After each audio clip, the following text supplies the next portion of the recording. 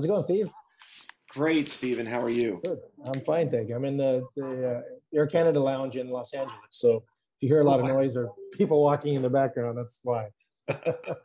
I'm flying up to Vancouver for the premiere tomorrow night and there. So oh, yeah, fantastic. yeah. So yeah, it's Fantastic. good. I live there now, but I just happen to be here for work this week. So Oh, okay. yeah. Okay. Yeah, no, I thank you so much for the chance to chat with you. And actually, can I say it's a privilege to speak to a fellow PH.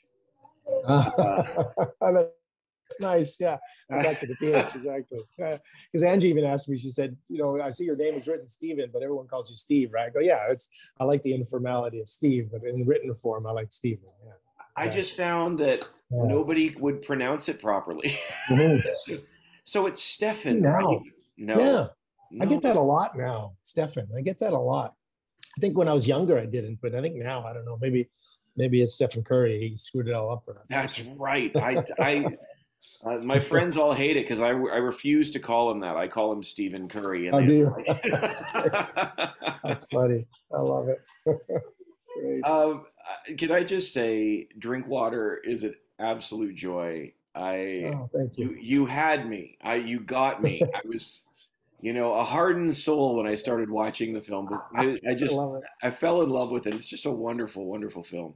Oh, thank you. And we feel the same. It's hard to like brag about your own thing, but we all feel it. And it's very funny, ironically, in this lounge, Eric McCormack was here because he's heading to Toronto to do publicity for the film. So we're both in the lounge at the same time. So Drinkwater keeps bringing us around, and he loves the film also. He's doing all of this, he's not getting paid for it. He's just doing it on his own because he just loves the movie that much. And we all do. And we all feel that way. It just brings a smile to my face. Like I've seen it 100 times, but I'll go to the movie tomorrow night and I'll watch the whole thing with the audience because the audience reaction is so infectious because everyone laughs and everyone's, having a great time. And that just makes me happy. So, And McCormick is so good in this. I yeah, think I he's wrote so in my good. review he's almost unrecognizable, and not just because of like his Yeah. facial hair. It's just he's just bouncing all over the place. like it's Yeah, he's so good. I wish I could have put more of him in the movie. It was just like, he was just so great. Every time I saw it, I cracked up so many times while we were shooting. It was really, and then, him and Daniel did a lot of improv too. So, stuff I wasn't prepared for came out of their mouths and I would just laugh, blurt out loud, ruin a few takes.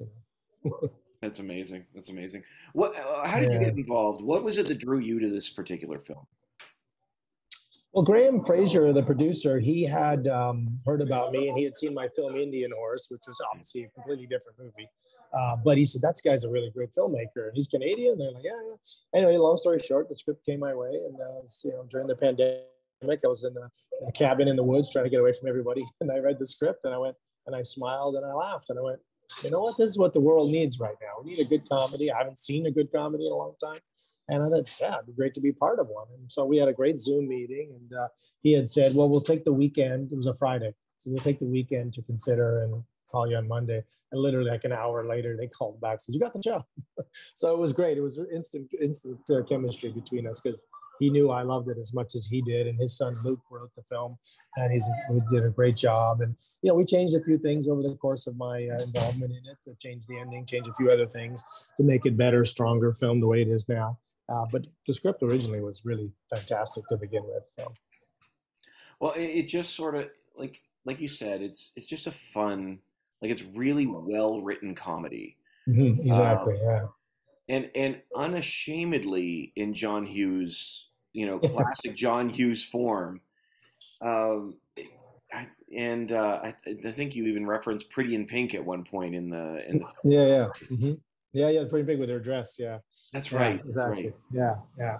I was wondering for you, what's the legacy of Hughes, and why do we keep coming back to this era, this style of filmmaking? I think it's, obviously, young kids don't get it, but I think, people that are a little in the older bracket, they get it because it just brings us back, I feel, to a time of innocence and our youth where these films came out. They were huge blockbusters. We'd line up around the street to just go see one film, So I think it just brings us back to that where good stories were being written. I think nowadays there are great scripts, don't get me wrong, but Hollywood's making remakes, and nothing against Marvel movies, but there's a lot of those. But the nice, good middle ground movies are just not being made, and so I'm hoping that Drinkwater has something to do with a little bit of revival of that, and everyone that does make the link between Drinkwater and John Hughes. I mean, it can be that's the biggest flattery ever. Like, that's such an honor because he just made so many iconic movies.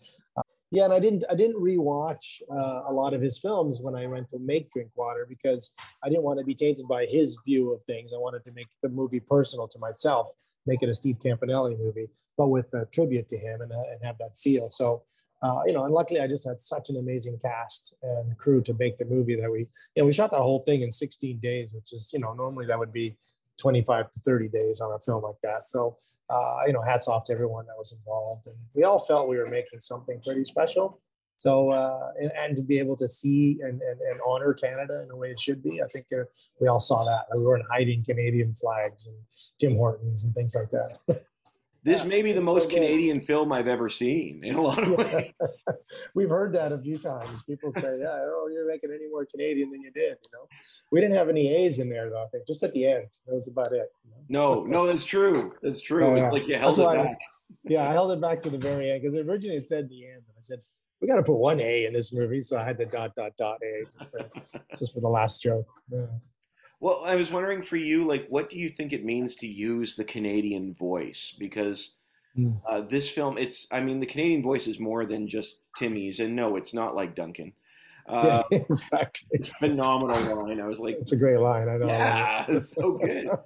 Yeah. But I was just wondering from your perspective, what that means to you. Well, it means a lot because, I was raised in Montreal, then I moved to Vancouver in the 90s, and then LA for 25 years. So I moved back to Canada 6 years ago, and I love it. And so by being away from it for so long, it made me appreciate it that much more. And that's why I wanted to come back, because I just felt it's my country, it's my roots. I have dual citizenship, so I love both countries, but obviously Canada will always be in my heart and always be the place I want to be. And so I wanted to make that like a love letter to Canada, because we very rarely get to see that. It's always hidden. It's always, Toronto's playing for New York and Vancouver's playing for Seattle and all this. So, obviously there are great Canadian films that show our country, but this one just went over the top. Didn't want to hide anything.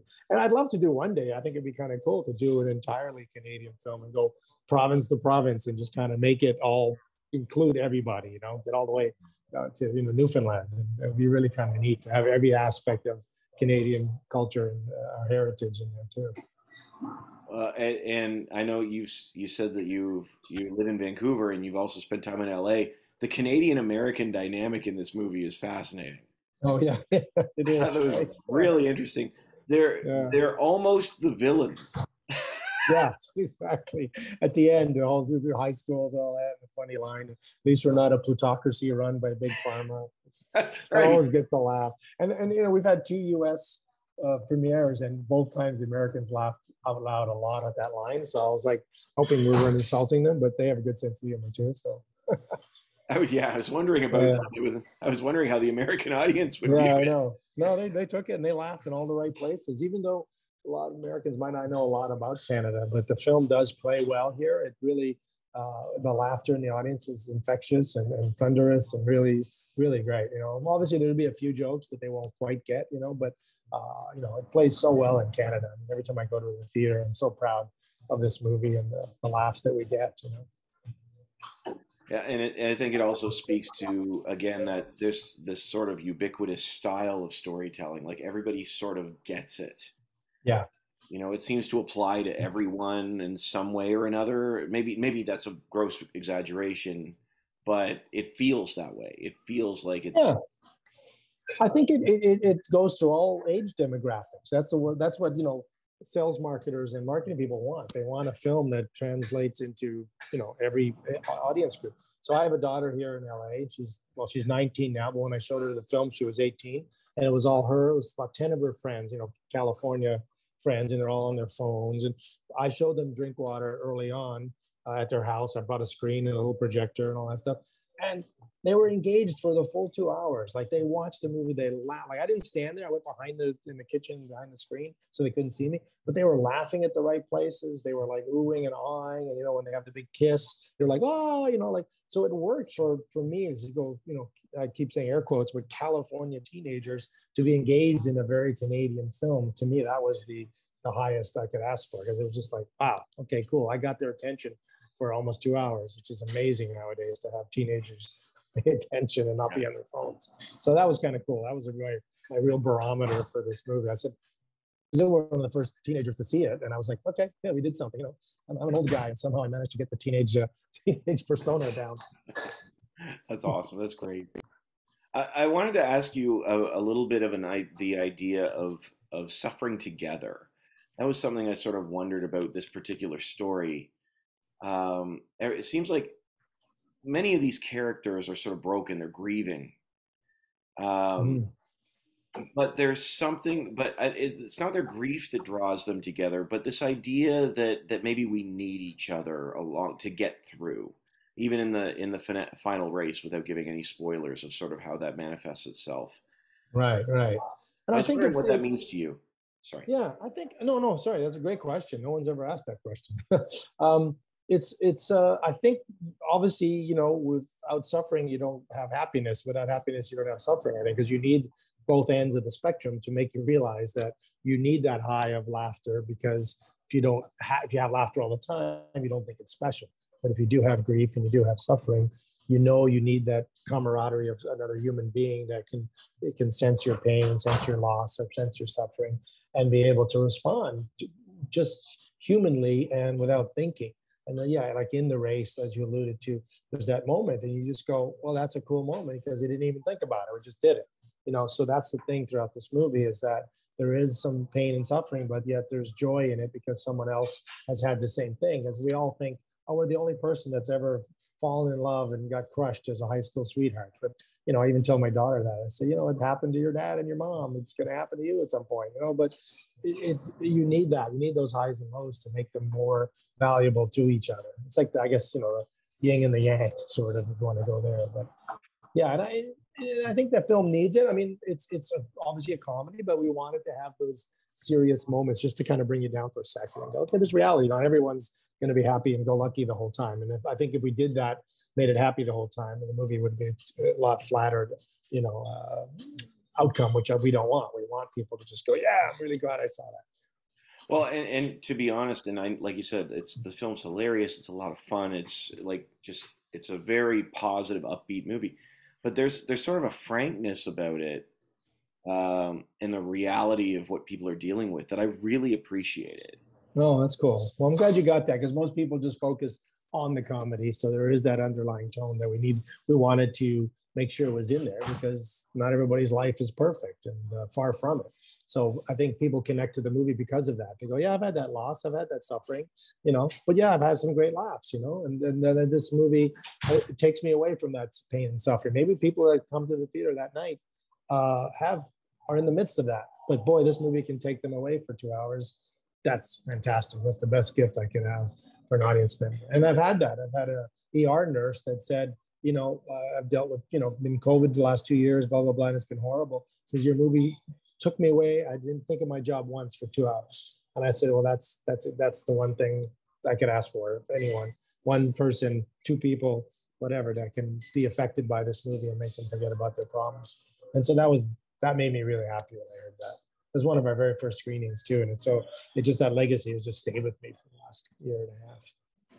Wow, that's huge. That is. Yeah, it really is. Yeah. And I've heard that from a few other people. Like we just played in Victoria last week, and this one lady said the same thing. She says, I'm going through a lot right now, but your film made me forget everything I'm going through. And I was like, that's awesome.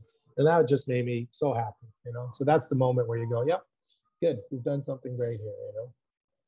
Well, absolutely. And a little bit of Corey Hart will always do that as well. Never surrender. That's the key. See, that's how the film wraps up. You get to never, and I think it's a great analogy for this whole story.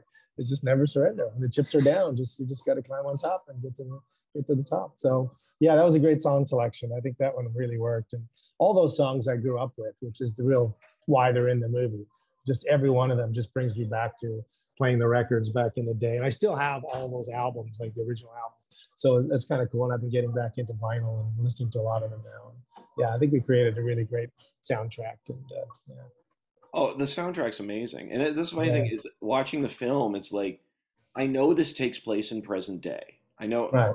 but you know, you see every now and then you see a cell phone pop up or some sort of reference. Right.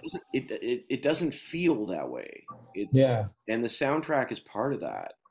Thank you. Yeah, I appreciate that. That's why we got that old crappy Gremlin, and all the cars in the movie are relatively old. So it's just like weird, like, what era is this in? How do they have cell phones? Yeah, and that to me is the beauty of it. And even his cell phone is the old click one, you know, so we didn't want to get into iPhones and things like that. So it was all thought out. Like, I really wanted to make sure that the audience was like, well, what does this take place now? Or is it, you know, but it's that great ambiguity. And then eventually you don't care. And to me, that's the sign of a good movie. If you go in, you're starting to analyze things, but then you just get sucked in for the hour and a half. That to me is, I've done my job. I made you happy. I made you tap your toes, you know. And I even go to the screenings and I see people just nodding their heads to the music and Loverboy, Turn Me Loose, you know. And I just go, that's awesome. You know, yep. You're affecting people, and it's so cool. So, yeah. But I really hope people go to see this movie, because it's people like you that give us these amazing reviews, and we really appreciate that. Well, people will read it and go, holy shit, I need to go see this movie. I never even heard about it, whatever, you know. So we're really hoping the word gets out, word of mouth, because, you know, we don't have any money for advertising. So we're really trying to make sure that, you know, great reviewers like you like the film, and we'll tell everyone to go see it. And I'm pushing it on my social media, and, you know, I'm flying to Vancouver now to do the screening tomorrow night with my, Daniel and Marisa. So we're just fun. Like, the Q&A is always a blast. So we always have a good time. So, but yeah, we really appreciate you spreading the word for us. It means a lot. Well, I appreciate it too. I really do agree with you. I hope that everybody goes see the film, because it's so much fun.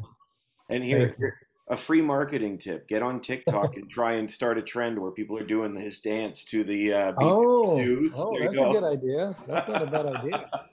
I'm gonna get Angie to work on that. Yeah, I'm not on TikTok. Yeah, I'm not on TikTok, so we'll have to do that. That would be cool. Get a viral video going, or get audience members to be doing it after the movie. That's right. That'd be funny. Yeah, that's a good idea, actually. I'm going to think about that. Yeah, that's awesome. Stephen, thanks so much for your time. I really do appreciate it. You're welcome. I wish you the best. My pleasure. Luck with the film. Thank you so much. Thank you, Steve. Really appreciate it. Thanks for your time, and great questions, by the way. I really appreciate it. Got to go catch my flight now, I think. Okay. Take care. Good talking to you. Bye. Cheers. Bye-bye.